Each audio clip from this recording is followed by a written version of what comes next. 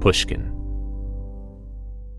Run them jewels fast, run them jewels fast, run them, fuck the slow-mo. Run the Jewels stormed into hip-hop with a big sound in 2014. And over the last 6 years, they've only turned the energy up. Fashion slave, you protested to get in a fucking lookbook. Everything I scribbles like the anarchist cookbook. Killer Mike and LP weren't strangers to anyone following hip-hop over the last couple of decades. Each made waves in their individual careers prior to forming the group. But there's something irresistible about these two guys from different ends of the hip-hop spectrum coming together. Killer Mike's a brash, politically charged rapper from Atlanta with a tight connection to Outkast and the Dungeon family. And LP's a white New York MC and producer known mostly from the underground. Together, they have a combustible energy as they rap about revolution, weed, or just boasting about themselves. They've also waded into the world of politics in very meaningful ways. Killer Mike was a surrogate for Bernie Sanders this last election, and in turn, Bernie introed them at Coachella just a few years ago. What I'm trying to say is, this is a group that's hard to put in a box. Run the Jewels' fourth album comes out soon. They spent some time recording it at Shangri-La, and during a break from one of those sessions, they caught up with Rick Rubin. This is Broken Record, liner notes for the digital age. I'm Justin Richmond.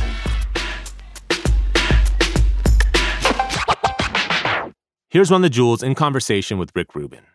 Killer Mike turns up a little bit late, so LP and Rick got to talking first. And because LP was freshly stoned, the conversation starts in an unexpected place. What LP would do during the apocalypse. So just a moment ago, you were theorizing on if there was an apocalypse. Yeah. I always like worry about like my post-apocalyptic career, you know, like what do I have to offer a post-apocalyptic society? And I don't know if it's much. It's certainly not like brute strength, you know, like, maybe I could, and I don't, I probably be just some sort of like subjugated jester, like Princess Leia chained to Jabba the Hutt, but maybe hopefully without a bikini on. And I'm always just like the survivors. Yeah. Just entertaining for food. You know what I mean? Like just entertaining for your life. And then I'm like, well, but then again, but I'm not really a musician, like I make music, but like, I didn't follow through with the piano lessons. I didn't follow through with the trumpet lessons and the saxophone lessons, all of that shit. I tried it. My father was a jazz piano player. That was what he did. Cool.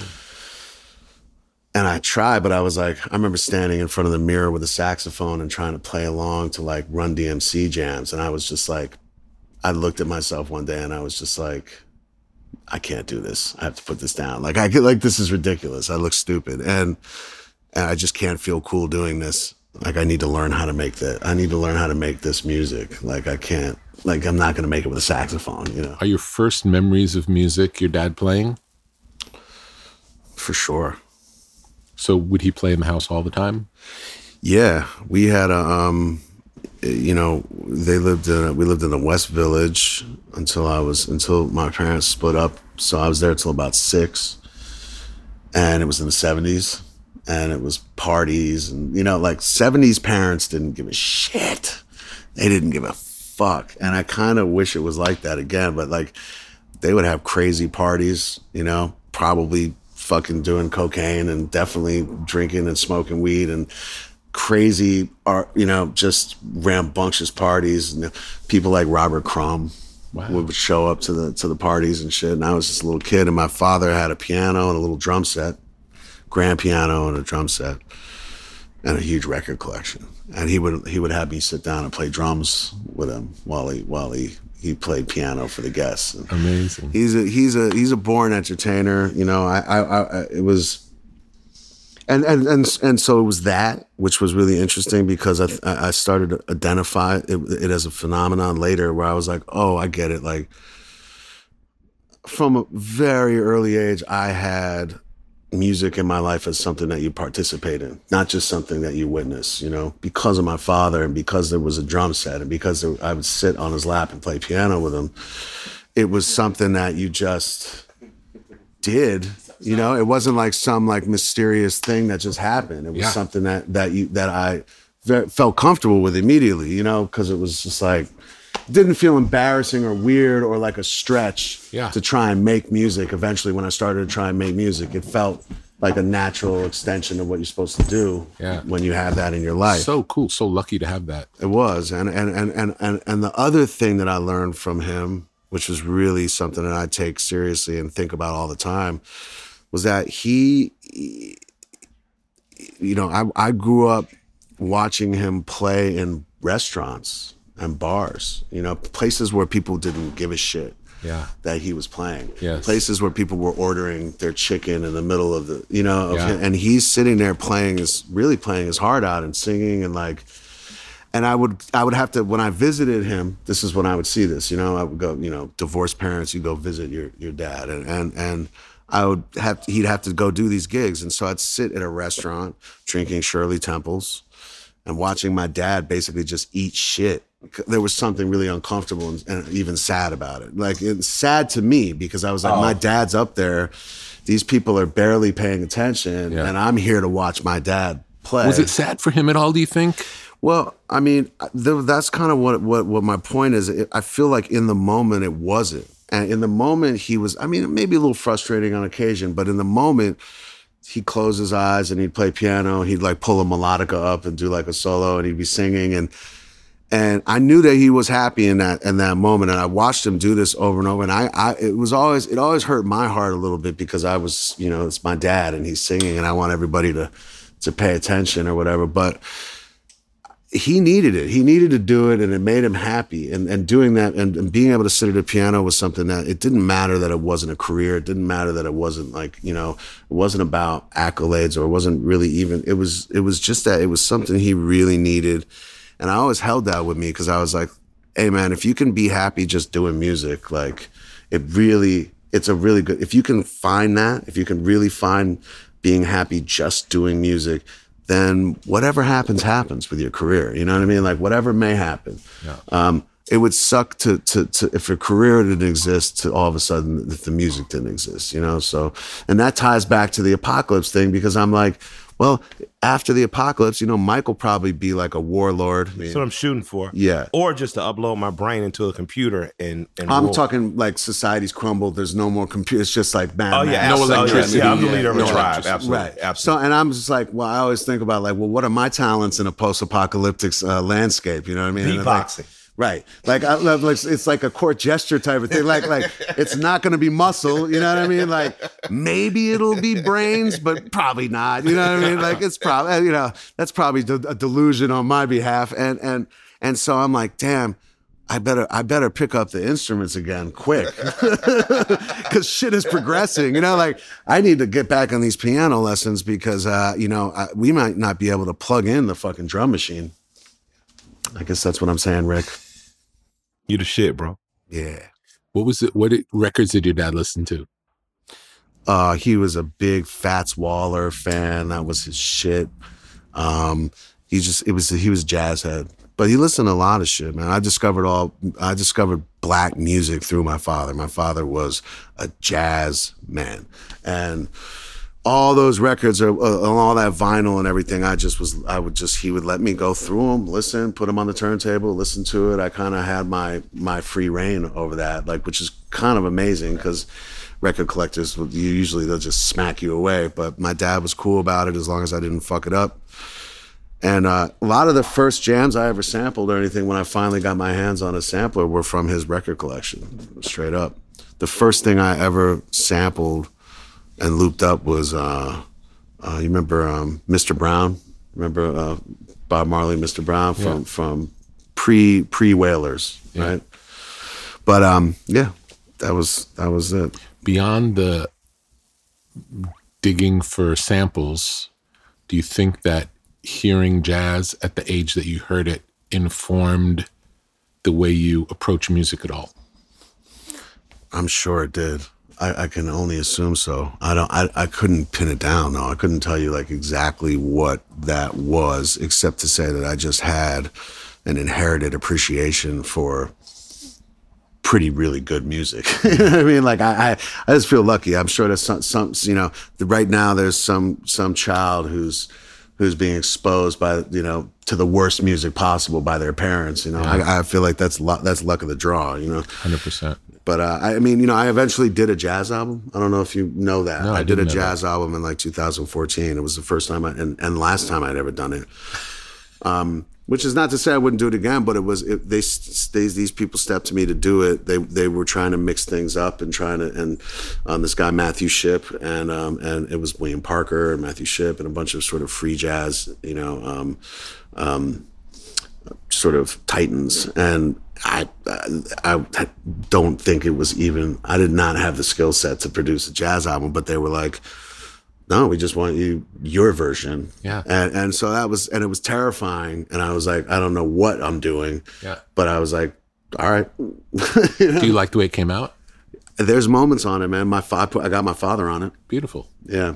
There's moments on it for sure. And I think that there's it got some like really, really seriously good reviews from like high end, like jazz critic type shit that I was like, and then there were people, I mean, it was I think it was kind of under the radar, you know, but for my career, it's something that if people have been following me, they know that I did this. And yeah, there's moments that are really cool. I didn't know exactly what to do. So I basically just went in and brought music and just told them to just basically improvise to my music.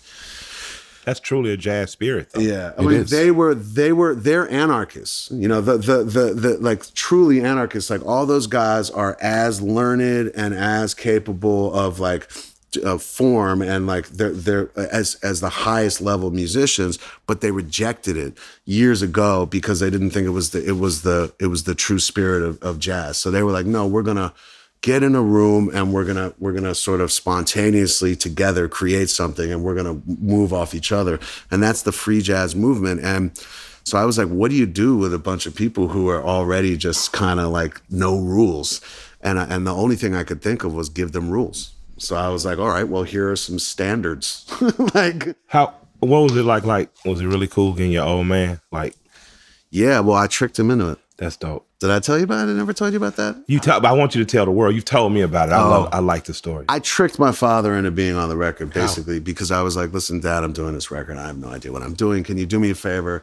Can you record just off cassette or whatever, you doing some cool standards, some jazz shit that you like, that you think would be cool?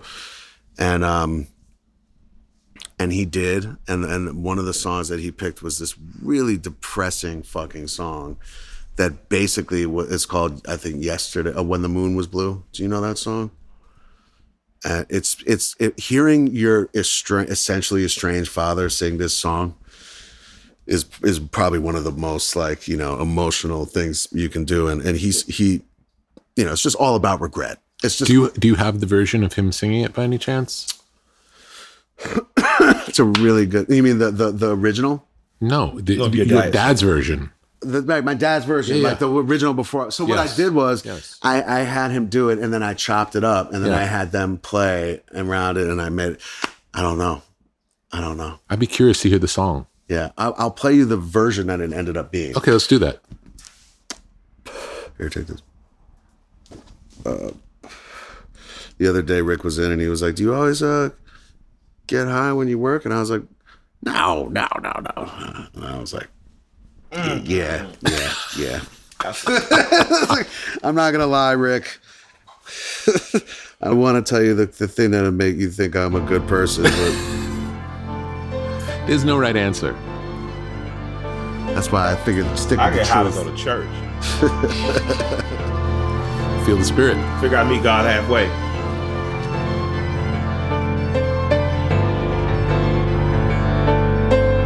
Yesterday, when I was young,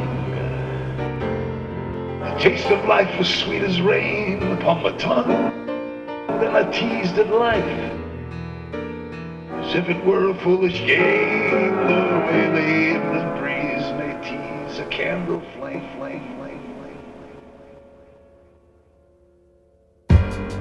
1,000 dreams are dreamed and splendid things are planned, but all is built to last. We can shift and sand and I live by night. I shun the negative light of day, and only now I see how years ran away. Yesterday, when I was young, so many drinking songs were waiting to be sung, in so many wayward pleasures lay in store for me, so much pain. But dazzled eyes refused to see. I ran so fast that time and youth at last ran out, and I never stopped to think what life was all about. And every conversation that I can now recall concerned itself with me, and nothing else at all.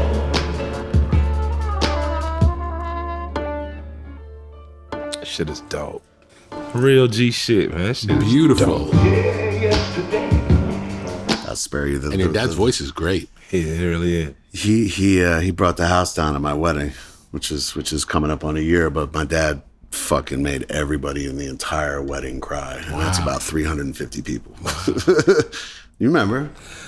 I remember, but I remember the first conversation I had with your dad via going back and forth for email. He let me know how proud he was of you and of us and what it meant to him. And then the first time I met him, I knew he was funny, but I didn't realize how much of a ball breaker he was. I think we were in Boston or something. He was walking down the hall.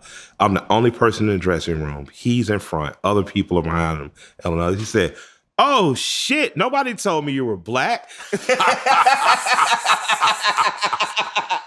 Oh, man, I almost died laughing. And then funny. he capped the rest of the Which night. of course was not true, but he was. No, I know. I totally know it was not true. I mean, I'm just saying, like Laugh line. Yeah, he doesn't he doesn't give a shit. Like, I love that. I love that. And he also calls me son by proxy. So shouts out to the twice a year he hits me on the internet for some reason. We did something cool and he lets me know he's proud of his boy. What was the music in your household growing up, Mike? Well, I grew up, there's a level past divorced parents, and it's called My Grandparents Raised Me. So we just visited each of our parents on the weekends, I have 5 sisters, 3 with my dad, 2 with my mom. The one with 2 of me and my mom, we grew up in her parents' house. So her parents played blues and gospel, and that's what I grew up listening to. My grandmother wasn't a fan of the Def Jam records I was bringing in and the loudness of them and the rambunctiousness. So, and we were raised in a really Christian household, working class black people, pretty conservative, in their values and stuff. So like at 6:00 on Fridays, you don't get to play bluesy music. Well, on Saturdays, blues music stopped. What my grandma secular called, music ends? It was called blues music. So any secular music ended. So it was gospel, you know what I'm saying, after that. So I'd have to sneak and listen to rap. But I grew up like really loving Buddy Guy, really loving B.B. King, Muddy Waters, Howlin' Wolf, because this is what I played, it was played. My grandmother played, like she was a huge B.B. King fan. She was probably how my daughter looks at Chris Brown. She loved B.B. And my grandfather loved Buddy Guy. And that's how I got into like the Chicago style stuff. So, and gospel, lots of gospel, because we went to these small Pentecostal churches and the music was great. So I loved that part of church. Hated going to church. The rest of it, not so much. You know what I mean? Like, not that I hated church, it's just you're a kid. You're 10. You want to be running around. Yeah, your friends are on bikes. You had you in suits? Oh man, suited up. Yeah. And then Pentecostal churches, women will wear all white and stuff. So it was really, and it's long. So it's 4 to 6 hours. In church. How much of that's music? How much is music? But exactly, for 1.5, 3 hours. You hours. said 46 hours. No, it could be like 4 to 6 hours. Like you go to church at 10 in the morning, you might not come home to say 2, 4 o'clock. You know what I'm saying? But in that, there's so much music throughout the church. It has to be that you love it. Yeah, that you end up loving the experience once I get there. Even though I was resistant, there were just all these incredible musicians. And when you're holding some Pentecostal, there are families that preach and that kind of go around doing revivals. That's what they do. So all these talented musicians will just kind of come through. So gospel music, Shirley Caesar, James Cleveland, of course, Mahalia Jackson. Shirley Caesar's incredible. Still. Yeah. Like still killing. Unbelievable. Aretha, we could listen to by technicality because she was gospel, and Al Green was big. And my mom was 16 when she had me. My mom married. I have two dads. I have a non-bio and a bio dad. So my mom married my dad, my non-bio dad, I think at about 19 years old maybe. So I was about 3, maybe going on 4. And when she left, she left to take me, and my grandmother was like, nah, y'all go off and be married and learn how to be married and, make more children. And so I stayed with my grandmother. My mom left me a huge record collection. Curtis Mayfield, Harold Melvin and the Blue Notes. I'm just like a lot of stack stuff. So when my grandmother would shut the music down in the house, meaning, you could play music, you couldn't play the radio in the main room. Yes. I couldn't bump Run and Darryl, you know what I'm saying? So I had to go to my room, and my mom left me like what they would call component sets. You put the wax on, and I listened to like all the soul and all the funk. And then my dad, my non-bio dad who she married, was a huge Parliament fan, P-Funk, and he just, man, he was one of the best human beings in the world. I tell people all the time, like, man, his capacity to love a kid biologically is not his kid, but I fucked up his toy car collection. I scratched records trying to be a DJ, and he was like his basically his kind of like you. He was always just on some chill shit. Like, I can remember playing 2 Live Crew back to back to back. And finally he came in and took the tape. He just took the tape. He said, I'm only taking this because you keep rewinding the same part. And he just walked out. And 2 Live Crew had that bass too. Yes, they were like invented it. He encouraged my music, and I didn't realize until a couple years ago, I probably got my aesthetic from rock and roll from my biological dad, who was just like introduced me to rock, encouraged me to listen to Metallica, was not surprised that I loved Zeppelin and Sabbath and stuff. The Eagles, was big. Pink Floyd. He introduced me to, he liked Bon Jovi. I never did so much. Not that I didn't like him. He was really into him. It was dad rock to me. I had a different rock entry. It was my older sister was mostly. Yeah. She was a straight teen in the 70s. Oh, she was chilling. So, but for me, it was like, young, it was like The Clash, you know what I mean? It was like Devo, ultimately The Police. That was my bio dad. He was like, he really let me be free. And I realized later, Gang of Four, shit like that. He talks in rhyme. So I probably picked up my ability to put words together easily from him. Wow. Like if you ask him, like, they call him Big Mike. Of course, he's the oldest. I'm Nuck in my family. My daughter's Mikey. But they'll be like, Big Mike, how you doing, man? I'm pretty fat for a square, we got somewhere. And it'll just be like, I got somewhere to be. I'm going to get there for 3. It just effortlessly pours out of him. And I realize as I get older, just hanging with my dad, I probably just kind of picked up a knack for it. So cool. So, my parents... And this was pre-hip-hop, no? Yeah, you got to think about it. I'm like, this is 78, 79. Hip-hop was still something that was my parents then. Yes. Like, so when you hear Grandmaster Flash, Furious 5, Curtis Blow, I remember him coming to the Omni, performing for the Hawks, even Houdini, all that was my parents' hype. You know what I'm saying? Like, to me, it was music that I liked. Yes. You know what I'm saying? Like, my mom, I knew, like, I loved Donna Summer because she liked Donna Summer, right? Big disco. My mom's a free artist, partier. But she'd play like the Furious 5, and she'd play Grandmaster Flash, Furious 5, she'd play Curtis. I'm like, I like this. It's different from your regular music, but it's still your music. They were still wearing dress shoes, like silk shirts. And everything pivoted to me with Run and J. When those black... Same. And when it hit, it was just like, oh, this is not my mother's. It was over. This is, and Fat Boys. Yeah, like, exactly. And it was like Fat Boys running them. It was just like, nah, this is not the same. Even though I still love the other acts and stuff, if this felt like mine. We kind of have the spirit and model ourselves after Run-DMC in a real way. Like, absolutely. And we're literally in all black denim on stage. Like two MCs and a DJ. Like, we believe because of Run-DMC that you can rock a fucking stadium with 2 rappers and a DJ. You don't need a fucking band, and maybe you can rock it better than a band ever could if you get it right. Absolutely. If you're a Titan. But I remember just seeing first, of course, the music, but also just seeing Run-DMC and being like, they're clearly cooler than most people that you see.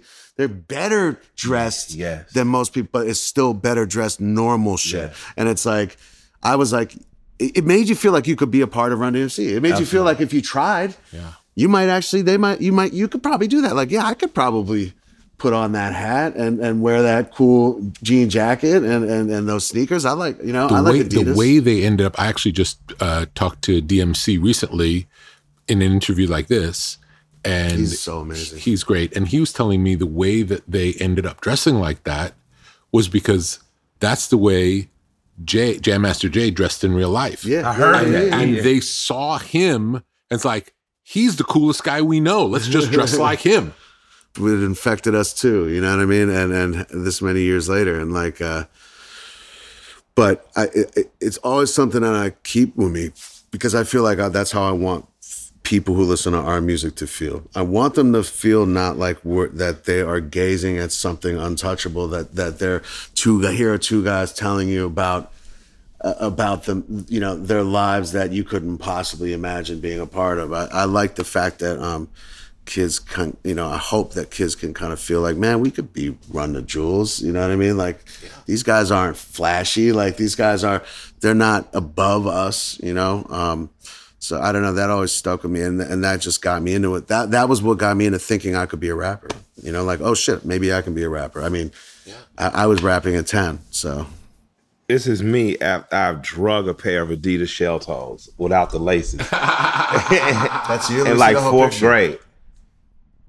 That's an amazing. That's so incredible. On field day with my dad got his picture. As we did field day. Shoelaces. No shoelaces. Not as a child, you're not thinking, maybe I should walk. I might have to be able to walk.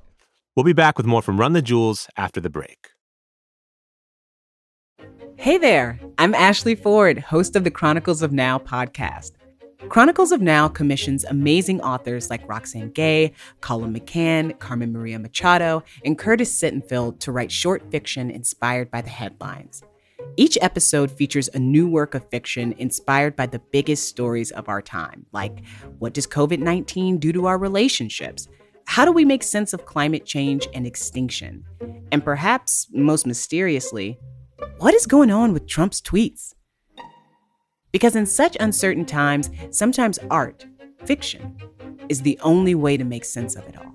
The show is great for fans of short speculative fiction, historical novels, podcasts that go behind the news, and narrative shows like Radiolab and The Moth. The Chronicles of Now is imaginative storytelling at its most compelling. Authors helping us understand our world. Subscribe in Apple Podcasts or wherever you listen. Brought to you by Pushkin Industries.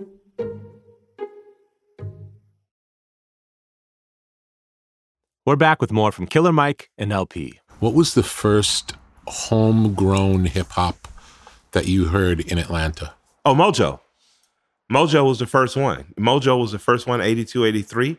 I think Mojo works for the city or something now, and people still show him love.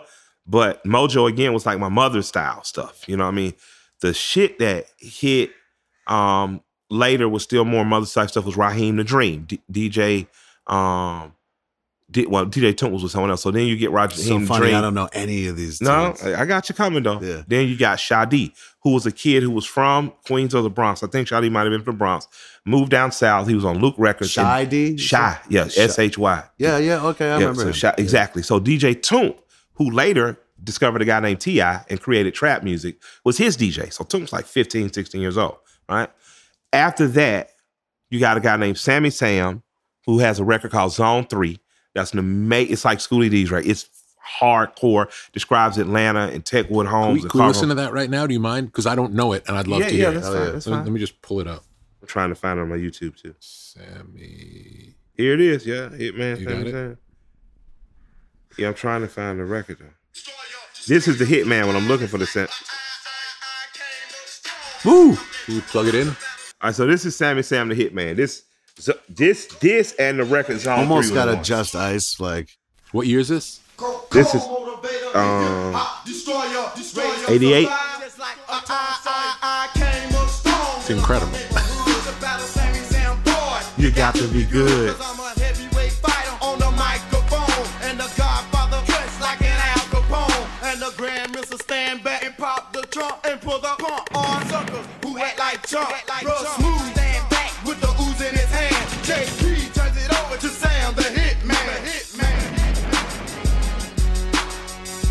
What, this right here? You could turn it up more. You kind of up more. Yeah.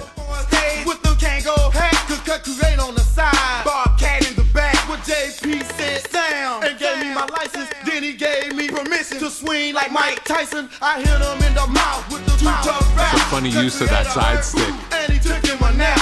And you can tell all this is directly influenced by Run-DMC influence, clearly. Now this, so this is Sam, right? So exactly. So now there's a guy named Kilo Ali.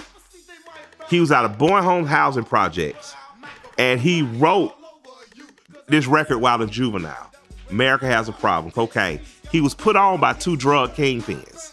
And he was managed by a kid whose parents was a Muslim who owned a fish ranch. So Raheem's was a fish was a fish restaurant that was Jarvis Ali was one of the kids. He actually managed Kilo. Kilo was put on by Big D and Tight, who were drug kingpins. Kilo had a song called Cocaine speaking against drug usage. It blew up. And his name was Kilo. His name was Kilo, and later Kilo Ali, once he converted. He is the beginning of what you will see stylistically accepted in Atlanta. So Dre 3000, of course, kind of brought Melody Wanted to Sing. That comes directly out of, in my opinion, the Kilo influence, on through now to people like Young Thug and the singy type style. Can you play something from Kilo? You want to play Kilo? Yeah. It's another fascinating thing about hip hop is the localized nature of it. For sure. America has a problem. Cocaine. So this is bass music still. We're still Miami influenced.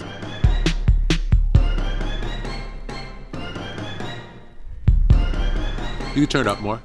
It's not loud to get. Do you believe in love at first sight? The first time I saw you, I fell in love. I love this sound too. This era of this sound is one of my favorites.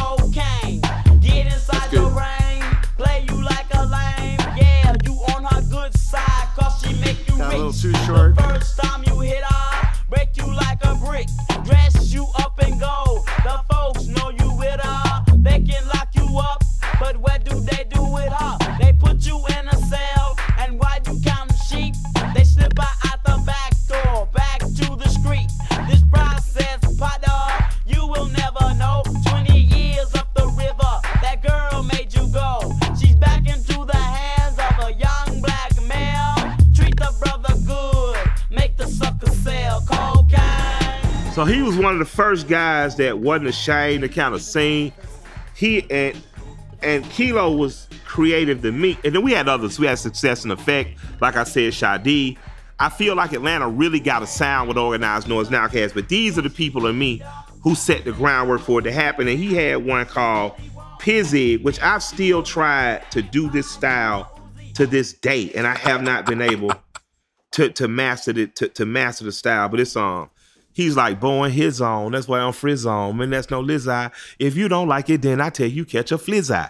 And it was almost Slick Rick in its lightness and candor, but dead fucking seriousness of it. And Kilo to me is the prototype for the creativity that has become Atlanta. You know what I'm saying? And who officially gave us our sound, of course, was Outkast. Yeah. But Sammy Sam, Kilo, Success and Effect, the Hard Boys, who does not get enough credit. I want to play this. And this is Ghetto Mafia. And I can say Ghetto Mafia they were post Outkast or right after them, but they had a record called Straight from the Deck that I still think is just one of the greatest rap records in the world. This seat is for those. I hate you have to listen to commercials now before music, but they found a way.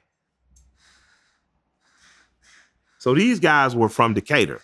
And if you know anything about Atlanta, Atlanta is the city of Atlanta, and then you have surrounding areas, Decatur, College Park, Gwinnett County. So Amigos of Gwinnett County, for instance, Decatur is Gucci Man, East Atlanta, in the Decatur area.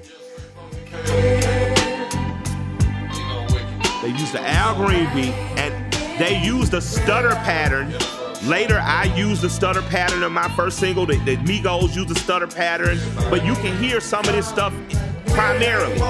Came down, stayed down, grinded on, stayed real, caught the clown, took his crown. Look at your face. I always like Look at that. the ball on your face. Come on. Free, new deal, big D, 500, SEL, DC, ATL, real G's, feel good. This is a classic. Smoke good, Come on, man. drink good, So good. more cash, new car. So good. Bluesy, twangy, you know what I mean? good. So that's Atlanta, man. We've been having fun a long time making dope shit. I think. Atlanta's run shit. You know what I love about Atlanta though? It doesn't run shit in the way that it's been ran before. It doesn't throw its tail around. The old Southern saying, throwing its tail around like you're the biggest dog in the yard. It kills itself every 2-3 years and reinvents itself. Like if you look at the last 20 years. It just means you have a progressive music scene, no matter what. On all levels, it's progressive. From dudes like Outkast to even the street shit. Trap You got shit, crunk street music, shit, which goes into rock music, which goes into the rock star, which goes into the snap movement. Which Shawty Low does not get his proper credit. Not only was he a rapper, he was the person as a drug game fiend that underwrote a genre of music.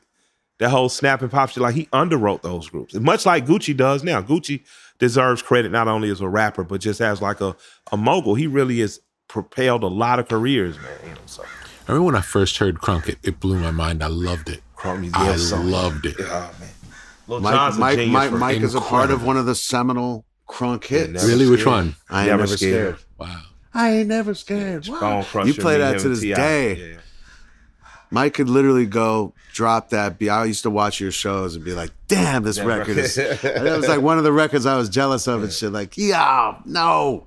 I ain't never scared. We rocked it a couple times together. I really enjoyed getting past that moment. Not like I don't love it, but like as a musician, that was always one of my markers. Like, can I get enough records that I don't have to perform? You know what I'm saying? Dude, you know how you always have records you just pray you don't have to perform anymore after a while? I'm not mad at it, but I was just like, no, but eventually you just want to move on. Like, you're just like, it's every cycle of my career, I've been able to shed a couple that, like, I mean, here's the thing. We're super lucky to be in that position that people consider jams from different phases of our career to be important to us. But like, I've never liked looking back. Because it's always felt like a waste of time to me. It was always like, I was always desperately looking for the next idea. So there does come a point where you have to reconcile with that. Like you have to become okay with even your musical output from your past. You know, like you have to make friends with it again. You know, because it is a party. It's the same. It's like the same way. It's like the same thing I'm learning about what therapy is. In other words, reconciling with who you were so that you can understand who you are now. Being cool with it, knowing that was what just happened. It wasn't that.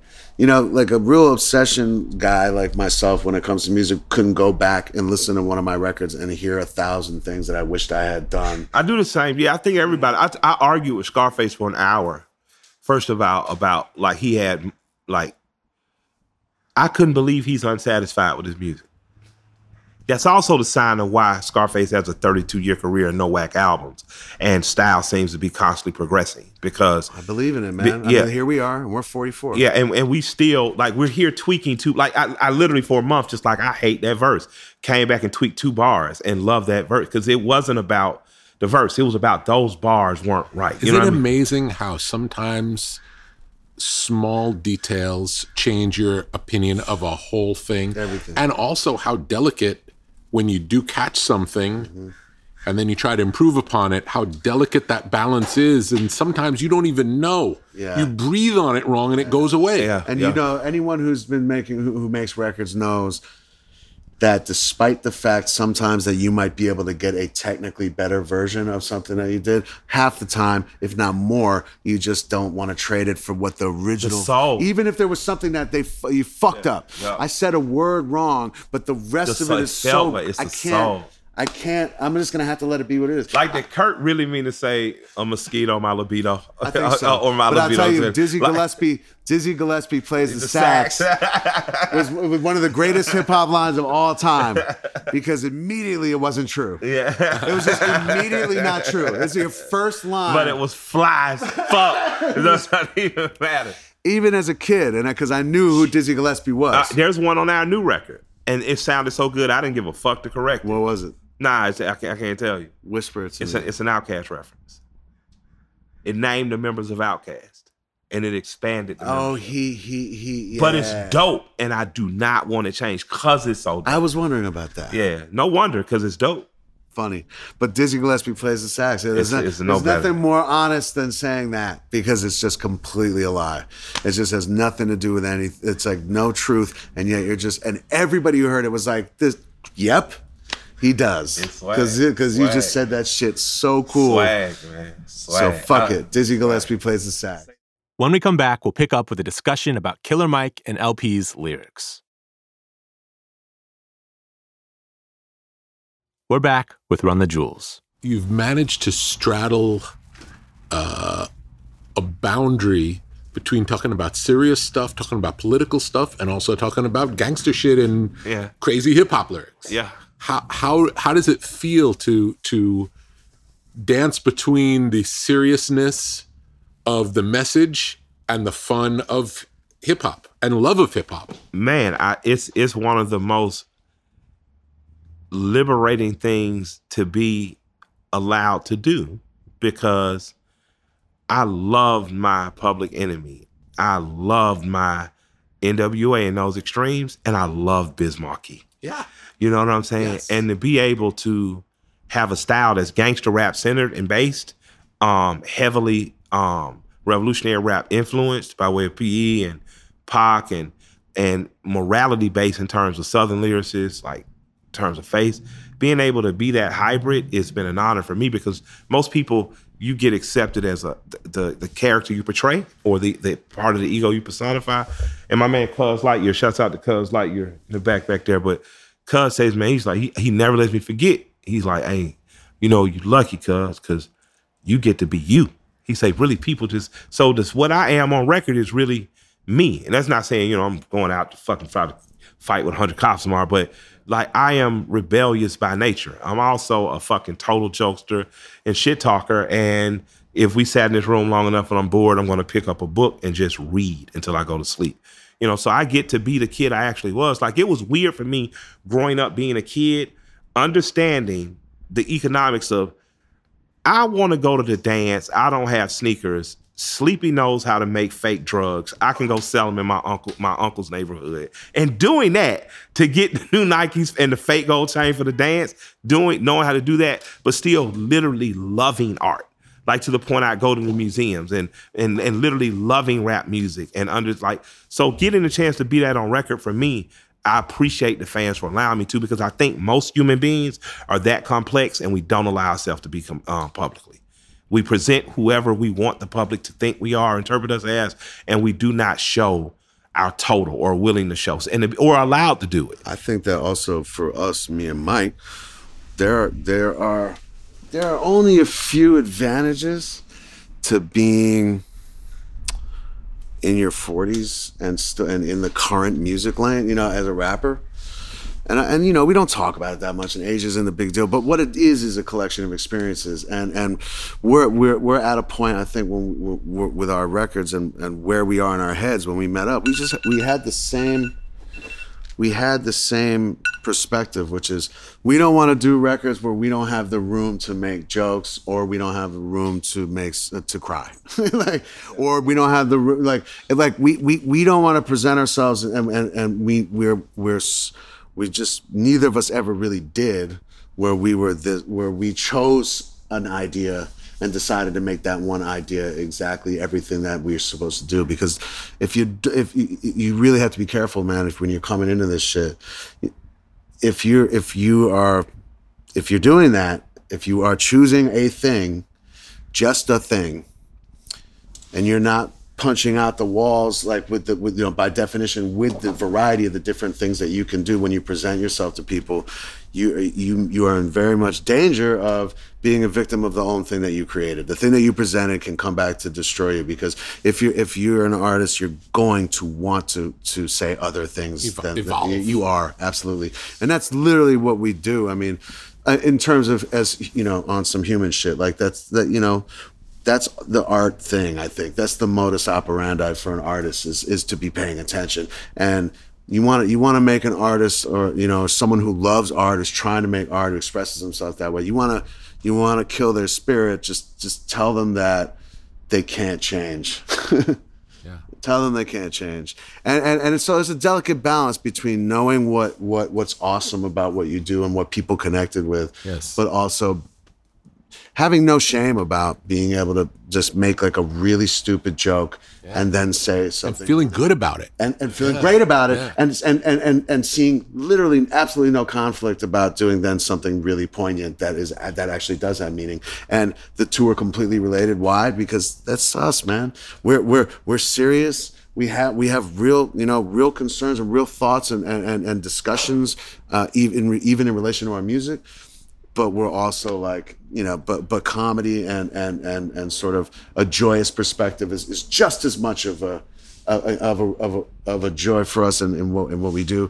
And so I'm so psyched that I get to be in a situation where it's cool. It's like, it's cool. There's no expectation other than to do it, to make it sound great, to do it so that it's real, so it connects. And that, and so, and it's terrifying to me to think that anyone would like stop us or wouldn't, like there wasn't the room. No one's stopping you, of course. It's a fear. It's not about the world's out to get you, but it's something that I'm really happy about. That like when I listen to me and Mike's music, I'm like, I like this because these are people. These are not. Yeah. This is not an idea. It's not propaganda. Different itches. Yeah, exactly. It's one of the things that I see as a limitation for certain artists who are very single focused in one place. After they've made a couple of albums like that, it's like, what's left to do? Right, you nailed that. Yeah, it's like we've done that. It's like, now what? Like, why is it interesting to talk about the same subject again for 10 more songs? I don't know. It's not, you know what I'm saying? It's like there has to be, you have to at least be looking at it, even if it's related to the same ideas from different perspectives. I agree. From all around, finding what's interesting about it now that wasn't there before when you wrote a song about a similar topic. I remember the song, wish I was a little bit taller, wish I was a baller, wish I had I would call it. That record was so honest to me. At a time where everything hit at the right time, everything had been so hard and hardcore that it was the perfect. There's insecurities with being a teenage boy. You know what I mean? There's insecurities with being a man. Period. And that song did it, and not in a whiny or what we would be considered hip hop a sucker way. Like it was just, it was very honest. Like that's dope to me, because if you look at what rules in rap now, it's the world to that perspective. Like I look at the top guys now, the top guys have a sensitivity that just wasn't allowed when I was that age. You know what I'm saying? And that's a dope thing. Now we express it in a different way. Like we're giving a sensitivity, and then next we might be shooting a dog on a porch, just to make an old lady cry. And the ridiculousness. Because of the ridiculousness. Like we're half real, there's a half of a really human element to what we do that we really aren't afraid to tap into that. But the other half is the Blues Brothers fucking stumbling their way across America and getting into gunfights, and they're like, and why? Just because this shit is fun to us. It's funny. That's what friends do. So, and I love that. I love like the relinquishing of self-seriousness, like I think that you're doomed if you're coming into art thinking that you need to take yourself seriously all the time. Like that's a fucking trap. Like that's, like if you can't just point at yourself and even saying something that you don't believe, saying something hilarious. If it's a good line. And not in the sense of like, but just being the ass, like letting yourself for the sake of comedy be a complete fucking asshole. Of course. Like that's definitely in our wheelhouse. Like the more assholish, the better. Like we sit around and we just, like what's the fucking. The Danny Brown verse for that was me, the 3 Tears, but that verse, that record, the Danny record. Right. That my verse was all about. It was somebody I had watched on some fucking shit that was just shitting on black rappers and athletes. And I'm just like, God damn, like you expect this from Fox News. You expect it from the concern. Like, you look like my fucking aunt and uncle. Like, how are you shitting on me? And that's where that verse just came directly out of, you know what, man? Fuck y'all. Fuck this shit. This ain't Killer Mike the activist. This is Michael. Fuck you, Render. And and it is absolutely ridiculous. That record is an amazing record too. Danny and Peg was it? You had brought him in yesterday. Yeah. JPEG. Yeah, brought JPEG cool. in and kick it with us. He's talented. Yeah, man. The beat was very original beat maker. Yo, it was very original. It was wild as fuck to figure out that ride. Yeah. I like figuring out. Part of the reason I think I proclaim LP greatest rapper producer in one thing ever, because I see him write them motherfucking raps and I see him develop these beats into something, but a lot of times the beats ain't an easy ride. Now the ride is dope and it's there, but we have to find it. Yes. And you've seen this at this point. You come back maybe 3 different, like, God damn, that ain't it. We got something about it I don't like. But that beat challenged me to find a ride that I loved. I came out of that motherfucker feeling like a better rapper. Like, You know that's a Yoko Ono.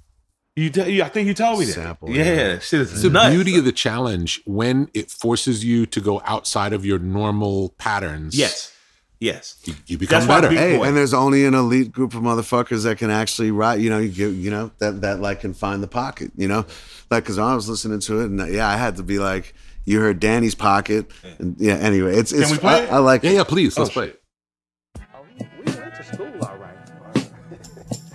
We went to school. We was doing JPEG. Used to cut the rock with no glove on, shove on, but a black developer love Joe. The reason why your hoe got the rug burns.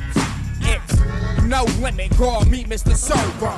Work all day to the work gone. Talking back in the day when I had a church phone. My nigga made a wrong turn, got flipped in the zone. Had to say I was a smoker just so I can go home. Every day another episode. I'm just trying to hit a beat like a stethoscope. Like my bassline's thick, like a Texas hoe. It was written, but the signature not legible. Drink so much, I can drown the fish. On some other shit, a demon on the hunt, but a sucker bitch. Why you want some cuddle shit? Hit it then fuck a bitch. I don't think you know who you're fucking with. I want to tell kids too, man, shit. Fuck music reviewers and who wrote what. Listen to the song yourself. That's it. And see what you think. Yeah. I saw a review of this record. It's not our record. I don't particularly... Besides thinking I got a dope verse, I don't have much skin in the game. But I saw a review give a lazy review on it, and I went to Rap Lyrics or Rap Code or whatever, and I realized he had literally just read the lyrics, maybe listened to the song once, and only highlighted really what was in the bars. I was just like, how lazy. And like what tripped me out about that punk ass reviewer is he failed to acknowledge Danny's Mr. Servon shout out.